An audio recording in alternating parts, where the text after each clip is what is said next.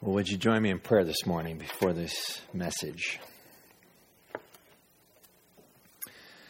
Heavenly Father, may the words of my mouth and the meditations of our hearts be acceptable in your sight. In Jesus' name we pray. Amen.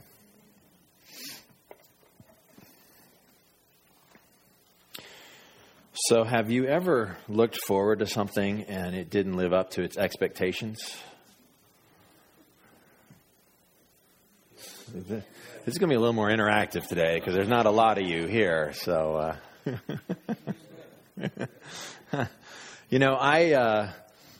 being a pastor has been interesting because it's totally jaded my view of Christmas, which you might think strange. But having to preach these same stories every year now for 11 years, there's only so much you can say about a story that doesn't change, right?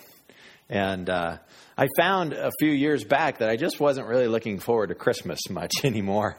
It was a time that was kind of stressful. It was a time that was, it was fun with the kids and stuff, but oftentimes I didn't feel terribly present on Christmas morning because I was recuperating from Christmas Eve, and then I stayed up and watched the Catholics, and that probably doesn't help.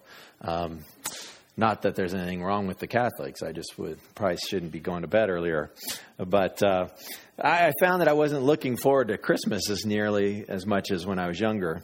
Also, my wish list was more expensive, and I rarely got what I wanted. I'm still holding out for that Corvette. There's a few other things on there, but oh well. And to counter that, I started to fast during the Advent season, much like the church of old used to do. They would fast during Advent. We've kind of created, it's kind of funny, there's people that have already taken their Christmas decorations down, when I know some folks that didn't even put their decorations up till Christmas Eve. And then they celebrate the Christmas season until Epiphany on January 6th. And our culture has radically shifted the ancient rhythms of the church. Nowadays, we have Christmas season, and it begins Black Friday and goes till Christmas Day. And that's the Christmas season. And the fun and merriment is kind of, brought to a crescendo on Christmas Day, and then it just comes to a screeching halt, right? And then we quickly flip the page on the calendar, and New Year's Eve is a big deal, and then off it is till Valentine's Day. Walmart reminded me that that's coming up yesterday because they already had some stuff available to buy. And the church for thousands of years recognized a season of Advent, a time of repentance and a time of waiting. And our culture doesn't like to wait much. None of us like to wait much, do we? Maybe that's why Christmas season has usurped the season of Advent, because waiting is just kind of a drag. And besides, we can only wait for about 25, 30 days when it comes to opening a gift or something anyways. And so the church has historically seen a season of waiting, a season of patience, a season of anticipation. And I must say that I've really enjoyed kind of going against the culture and fasting during the Christmas season and taking time in my life. And so part of me doesn't want to sing Christmas carols too early because I'm in a season of waiting.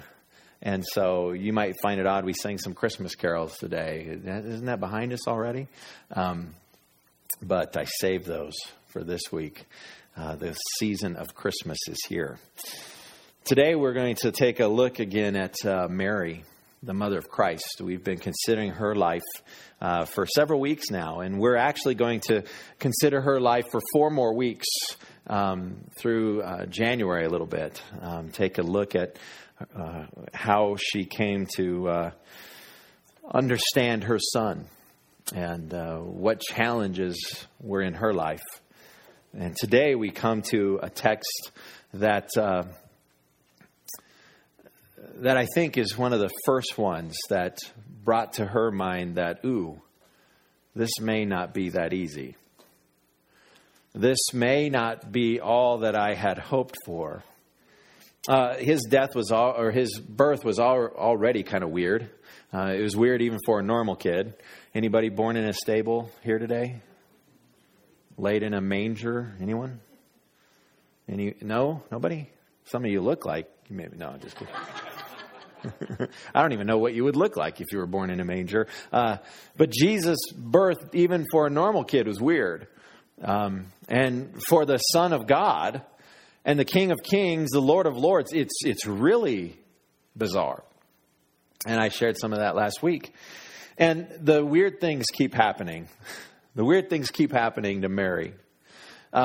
This text that we're going to read, it's in Luke chapter 2. It's far less popular than Luke chapter 2, verses 1 through 20, which Linus quoted for us in the Charlie Brown Christmas special. This part picks up after the birth of Christ. In fact, just 8 days after his birth.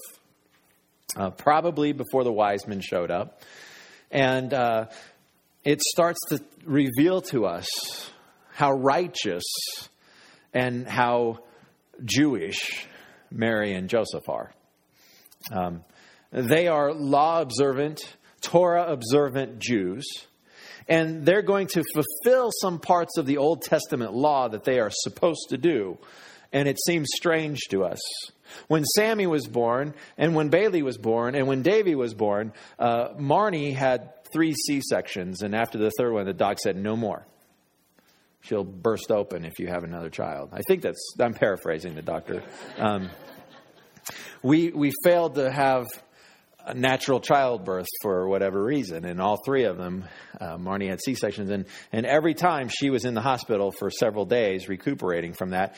When Sam was born, a nurse came in. I'll probably get in trouble for saying this, but I really don't care. A nurse came in. I do care. I'm still going to say it. A nurse came in after, like the morning after Sam was born. He was born at 11 o'clock at night or so. Marnie had to be put out completely because the epidural was not helping with feeling sharps and whatnot. So they put her out completely. She's still upset about this to this very day. And that morning, the nurse woke her up and they're like, hey, we're going to get you up today. And Marnie's eyeballs burnt a hole in that nurse. Because she's like, are you kidding me? What? You're going to get me out of bed? I have this hole in me. You can't just get up and walk around with this. And lo and behold, they got her up out of bed. I left the room and did other things. And I remember that, here we are sitting around thinking about Sam, thinking about his life, what lays ahead. With Bailey, we would sit around thinking about her life, thinking about what lays ahead. With Dave, he was in the NICU for a few days. He had a little bit of trouble getting going. His lungs, he aspirated some fluid into them. And so it was a little touch and go for a bit. But once he was on the mend and once we were able to start to think about him and what his life held in store for us, it was fun as young parents to sit and to chat and to wonder and to marvel. And many of you, most of you have had that experience. And then one day they discharge you and you leave and you show up at home and moms kind of sort of know what to do. And then the other women are there and they really know what to do. And the dudes just sit around and watch football games. And that's what I did. I didn't know. But we had expectations and hopes and dreams and aspirations for our kids. And none of them involve our kids passing before we do. And sadly, the Goins family has experienced a tragic loss. And sadly, in this world, that happens way too often, where kids pass before their parents. And in this story, we're going to see that Mary is told that she will live to see her son die. Here he is, 40-some days old. Could you imagine the feeling she must feel? I mean, after all she's been through in the last 9 months, 10 months, where an angel shows up and says, hey, you're going to give birth and it's going to be the Messiah, the one and only Son of God. He's going to be the King of Kings, the Lord of Lords. He is the one who will reign over Israel and all the earth. He is the anointed one, the King of Kings. And to have that and just say, may it be. And then to visit your cousin Elizabeth, and she confirms what the angel says. And she says, why is it that the mother of my Lord would come and visit me? Why have I been found to be such a person of favor? And then Mary kind of starts getting it, and she sings a song about everybody will call me blessed. Every generation from now on will call me blessed. And then to have Caesar Augustus issue a decree for everybody to return to their hometown, and you're 9 months pregnant, and to show up in Bethlehem and to have to give birth in the stable. And the first folks, because you're far from your family, you're far from your mom, you're far from your friends, and to have the first folks that visit you to be excited about the birth of your son are a bunch of strange smelling shepherds. And then they tell a tale about angels told us to show up here. And I can only imagine as she held baby Jesus, what was going through her mind? What was she thinking? What was she daydreaming about? Oh, I wonder what he'll be like. I wonder what he'll... And by the way, she already had a good idea, or at least her good idea about what he would be like. He'll be the King of Kings. He will be the Messiah. I wonder how that will happen. I wonder when he will take up the sword. And I wonder when he will drive out the Roman oppressors. I wonder when he will bring peace. Because that's what the shepherds told us he would bring. Peace on earth. Goodwill to men. I wonder how soon this will happen. And boy, I wonder what it would be like to be mom to the king. Probably have some perks there.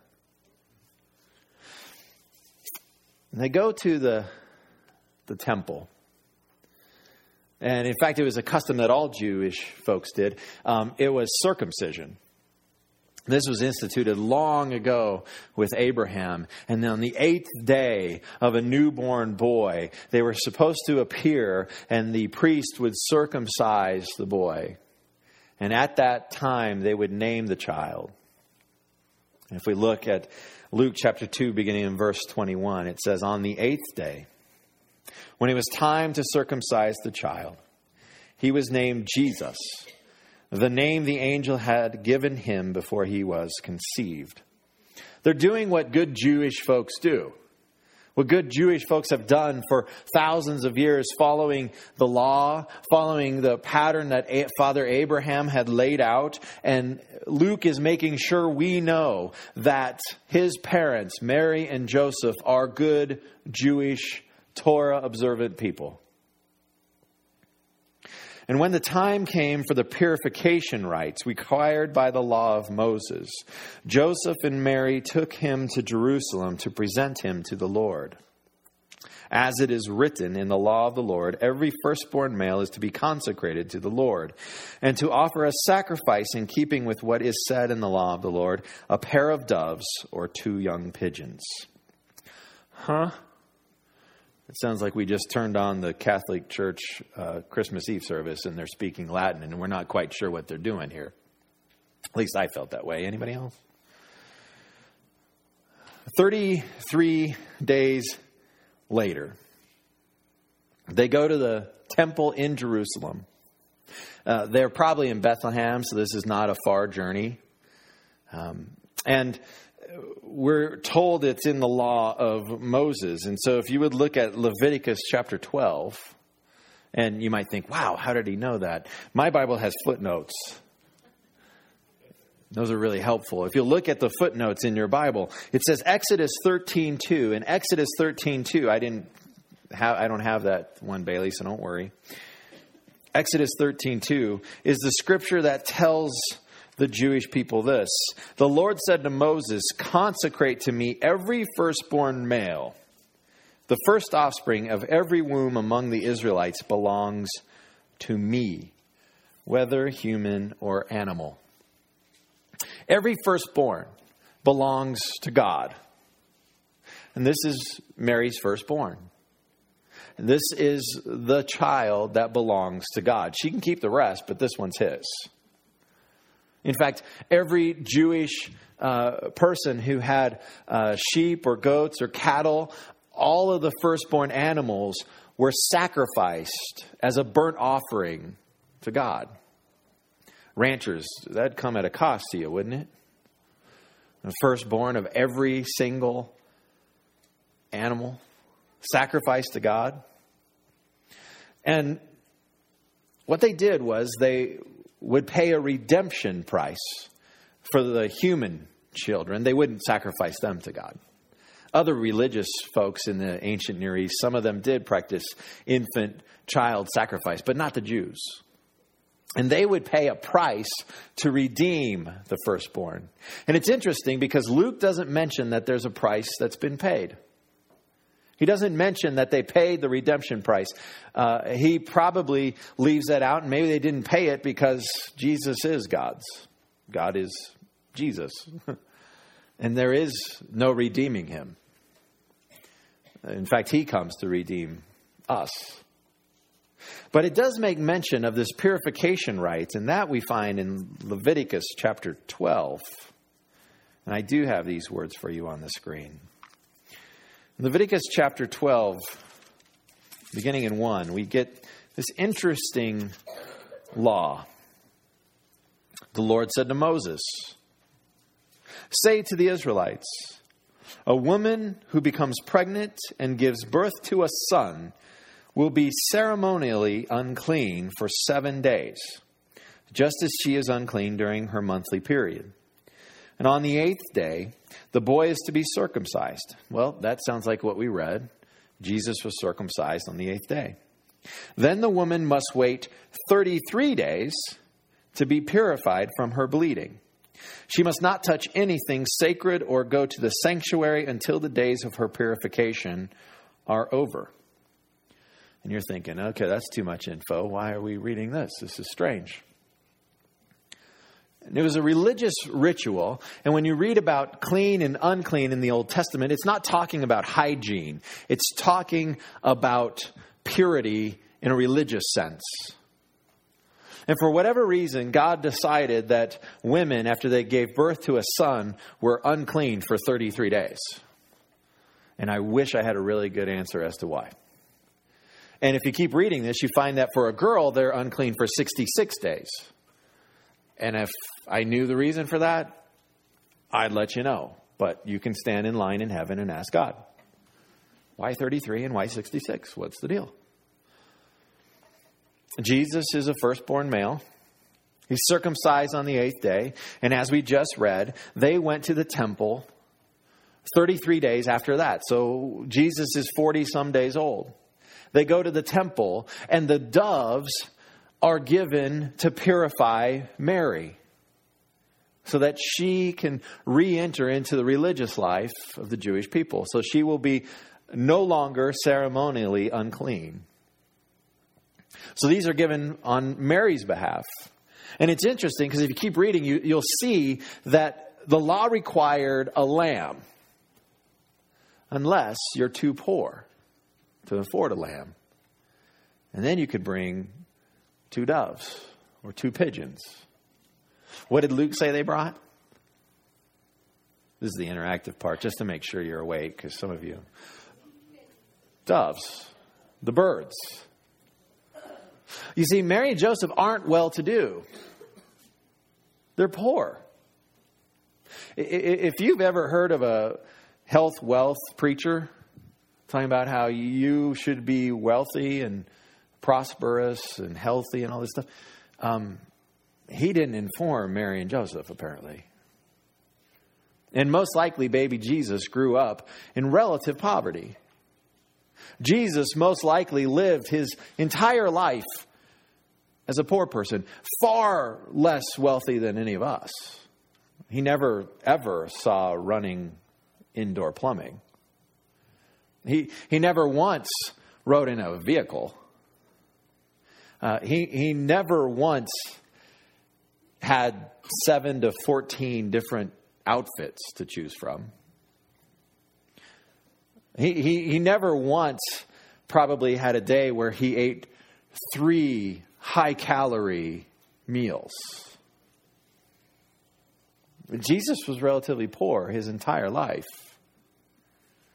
And we see here that Mary and Joseph are good observant Jews. They come to the temple. They offer the sacrifice of the poor people. Now, they're not the poorest people, because if you weren't even able to have the birds, doves, or pigeons, you could offer grain, which would be far less expensive. So we know that they're not utterly destitute, but they're not exceedingly well off either. And then something weird happens. Not that, none of this is very weird to us, right? Now there was a man in Jerusalem called Simeon, who was righteous and devout. Luke wants to make sure you know that about him. He was waiting for the consolation of Israel, which is a way of saying he's waiting for the Messiah. He was waiting for God to do his thing. He was waiting, and it had been revealed to him by the Holy Spirit that he would not die before he had seen the Lord's Messiah.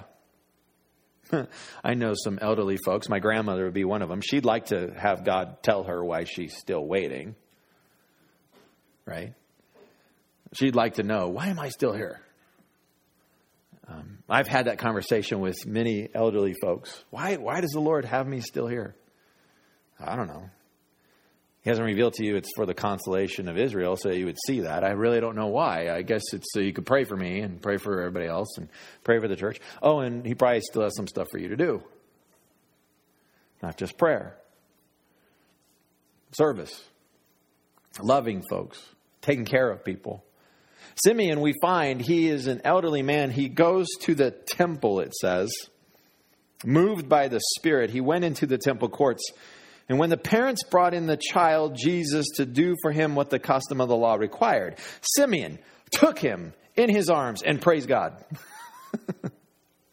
Here's your newborn kid, 40-some days old. This old guy grabs him and takes him into his hands and starts to praise God. That's weird. When we first showed up at church with Sam, he was in a car seat, strapped in, and it was kind of an ordeal to get him out of there. So we just carried that thing on inside, right? And usually he's asleep because the car ride would lull him to sleep, just like his mother. And you put him on the seat next to you. Eventually you pull him out to show him off to people. But, newborn. Folks just don't come up and take the newborn out of your hands, right? This guy, stranger, Simeon, takes Jesus from them. Why? What did he say? He says this, Sovereign Lord, as you have promised, you may now dismiss your servant in peace. He's going to die as he's holding the kid. For my eyes have seen your salvation, which you have prepared in the sight of all nations. A light for revelation to the who? Gentiles. Who are they? Us. Anybody Jewish here? No takers? Okay. And the glory of your people, Israel. Simeon is one of the first. It's already been told to the shepherds, but he is another person who says, this is the Messiah. He is the Lord. He hasn't just come for Israel. He has come for Israel, but he's come for the entire world. All the Gentiles. Everybody is included in his righteous rule and reign. Everybody will benefit. And it says nothing about what they believe about him. It says nothing about what they think about him. It just says, this is the light for revelation to the Gentiles, all of them. They will all benefit from this child.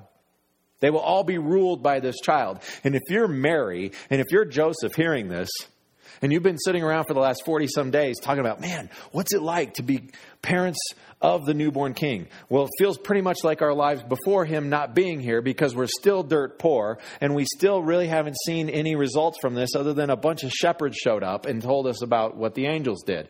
I'm not seeing much progress here, God, with bettering my state and my state of life.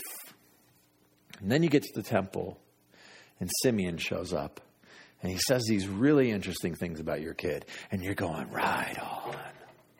My kid is King of the Kings. Wow, isn't that cool? Unfortunately, he doesn't stop talking there. The child's father and mother marveled at what was said about him. Then Simeon blessed them and said to Mary. And I always wonder, is this the content of the blessing that we're about to read? Or did he say something else that isn't recorded? Because if this, what he says here is the blessing, this is a bummer blessing here. This child is destined to cause the falling and rising of many in Israel, and to be a sign that will be spoken against, so that the thoughts of many hearts will be revealed. And a sword will pierce your own soul too, Mary. Huh. Okay, what? Can you go back to the first part? Because that was really cool sounding. A sword will pierce my soul? It's interesting, his words. He doesn't say body, doesn't say heart, doesn't say pierce you, your physical body. It says pierce your soul. And thousands of words have been spilt by theologians trying to figure out what Simeon had in mind. And I think he had in mind emotional turmoil for Mary. The emotional turmoil she would feel as she stood watching her son die as a criminal on the cross. And we all know the story. If you've grown up in church world, if you've even have any idea of crosses in churches, you know the story that Christ would later die upon a cross. And this is one of the first references in the in the New Testament, in the Gospels, that we get that is foreshadowing what will happen to Christ and what will happen to Mary. Don't you wish that life always was good? That it always was happy and it always went well with you and you won the lotto every time you played and every gift you got was something you wanted? But life doesn't work that way. And even Mary, the mother of Jesus, is being told by God, because the Holy Spirit came upon Simeon and told him, the very God who sent his son to you is telling you he's not always going to protect you. That there will be sorrow and suffering in your life, even if you're the mother of the Christ. I don't know about you, but that bums me out a little bit. Merry Christmas. Happy New Year. I don't know about you, but I would much rather it just ended with the good news. I'd much rather go, God loves everybody and he just wants you to have a great life. So there you go. Fantastic. Awesome. And Oprah Winfrey show up and we all look under our chairs and everybody's got brand new keys to a whole new car. And, how cool would that be? But unfortunately, good news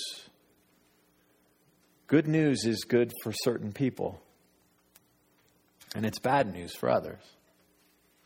And sometimes even good news has a side to it that's not always good. It can be difficult. Good news can be difficult news. And that's what Mary is being told here. This good news about your kid, it's good news, but it's difficult news because your kid is going to be a stumbling block. Your kid is going to divide people. And later on, when Jesus is in his 30s and he's begun to travel around the country and he's preaching, he says, "Do not think that I have come to bring peace. I have come to bring a sword. And I have come to divide father from his son and mother from her daughter." And I wonder, when he sat at Mary's lap growing up and she told him the story of Simeon, I wonder if she left the sword out.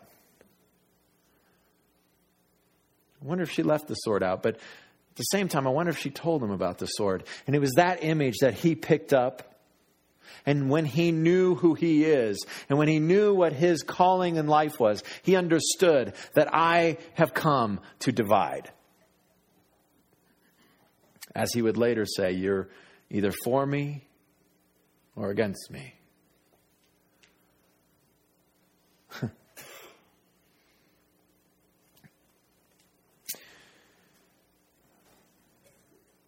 Well, one of the things that I learned from this, for me personally, is that there are times in my life that I will need to turn my back to the easy and the comfortable in order to follow God. There are times in my life that in order to follow Christ faithfully and obediently, I'm going to need to turn my back on the comfortable and the easy. Man, that's bad news. Because I'm an American. I like comfort. Anybody with me there? Last few weeks, my car has not heated itself. It overheats, but it sends none of the heat into the cab. I have a blown head gasket on it. I've been trying to fix it with little chemicals and whatnot, and I don't want to spend the $700 because I really don't like my car enough to keep it going if this is its last leg. I'll walk or ride a bike. So I pour chemicals in there, and mechanics and other people, oh, try this, do that, bubble gum, that might help you. And so try different things. And if you remember, it's been really cold the last few weeks leading up to Christmas. And I'm in my car and I'm bundled up, and number one, we don't drive far enough in town to really warm up our cars anyways, but I would take a few laps around town and I'd watch my heat gauge get all the way to the top, and then I'd watch it go beyond, and then I'd see the temperature gauge flashing, and then I'd see the low coolant thing flashing here, and then I'm like, there's no heat in my car. What's going on? And every morning I would go and I'd put radiator fluid into my radiator, and every day the same thing happens, no heat, and I'm uncomfortable. It's not easy.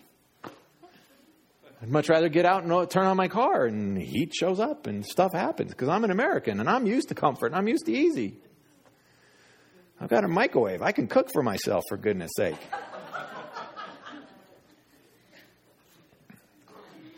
And there are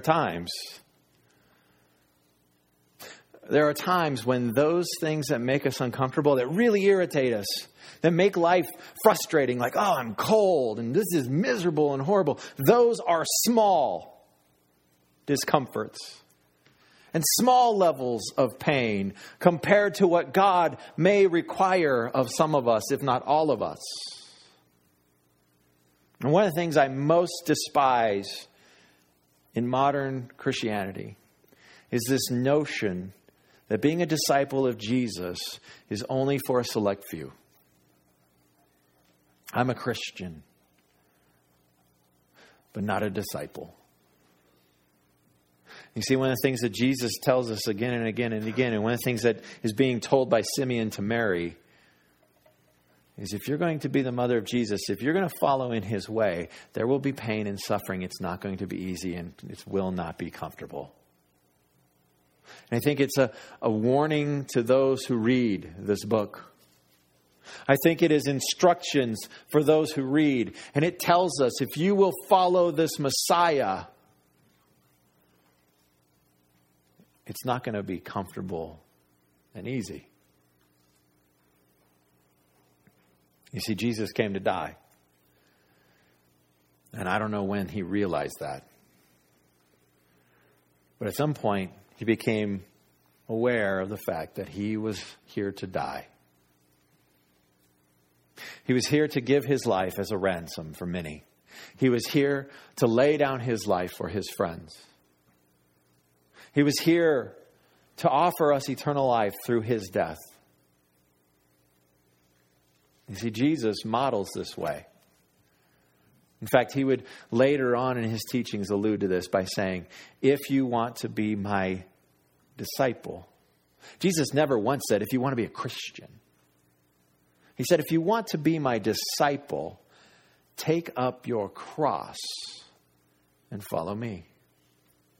And I wonder if when he said that, he thought of his mom. would point at her and say, if you want to be my disciple, be like Mom, who suffers for me. Well, maybe this sermon hasn't lived up to what you wanted it to be. Maybe you came hoping for unicorns and butterflies and a pick-me-up for Christmas. Don't you wish the Christmas story would have ended Christmas Eve? Be careful what you wish for. Because if he had just grown up and been a baby and then he grew up and just, everything went hunky-dory, the Gentiles would have never heard of this man. And because he lived and died the way he did, he changed the world. And it is our opportunity, if we will turn our backs on comfort and ease, to participate with him in changing the world. Let us pray. Heavenly Father, we do thank you that Mary was obedient to you. We thank you that the Holy Spirit helped her. And Lord, I just wonder what she was thinking that day. Nobody likes to be told that their son or daughter is going to be the source of division. Nobody likes to be told that the son or daughter will bring them pain. Nobody likes to be told that they're going to suffer. And I wonder what they thought. Lord, I wonder if sometimes when we are told by you that we need to grow up and mature a little bit, and that brings discomfort, and it's hard, I wonder sometimes if we run the other way and choose not to grow up. Lord, I do pray that you'd lay it on our hearts, what you require of us to be your disciples. And you would make it clear how we can be more faithful to you. And we would not be people who cower from your call because we might think it's hard or uncomfortable. That we would be people who embrace it, who welcome it, because we know through it you can do much in this world. Holy Spirit, make it so. And now may the Lord bless you and keep you. May the Lord make his face shine upon you and be gracious to you. May the Lord turn his face towards you and give you peace. May each of us count the cost and follow Christ, whatever comes our way. Amen.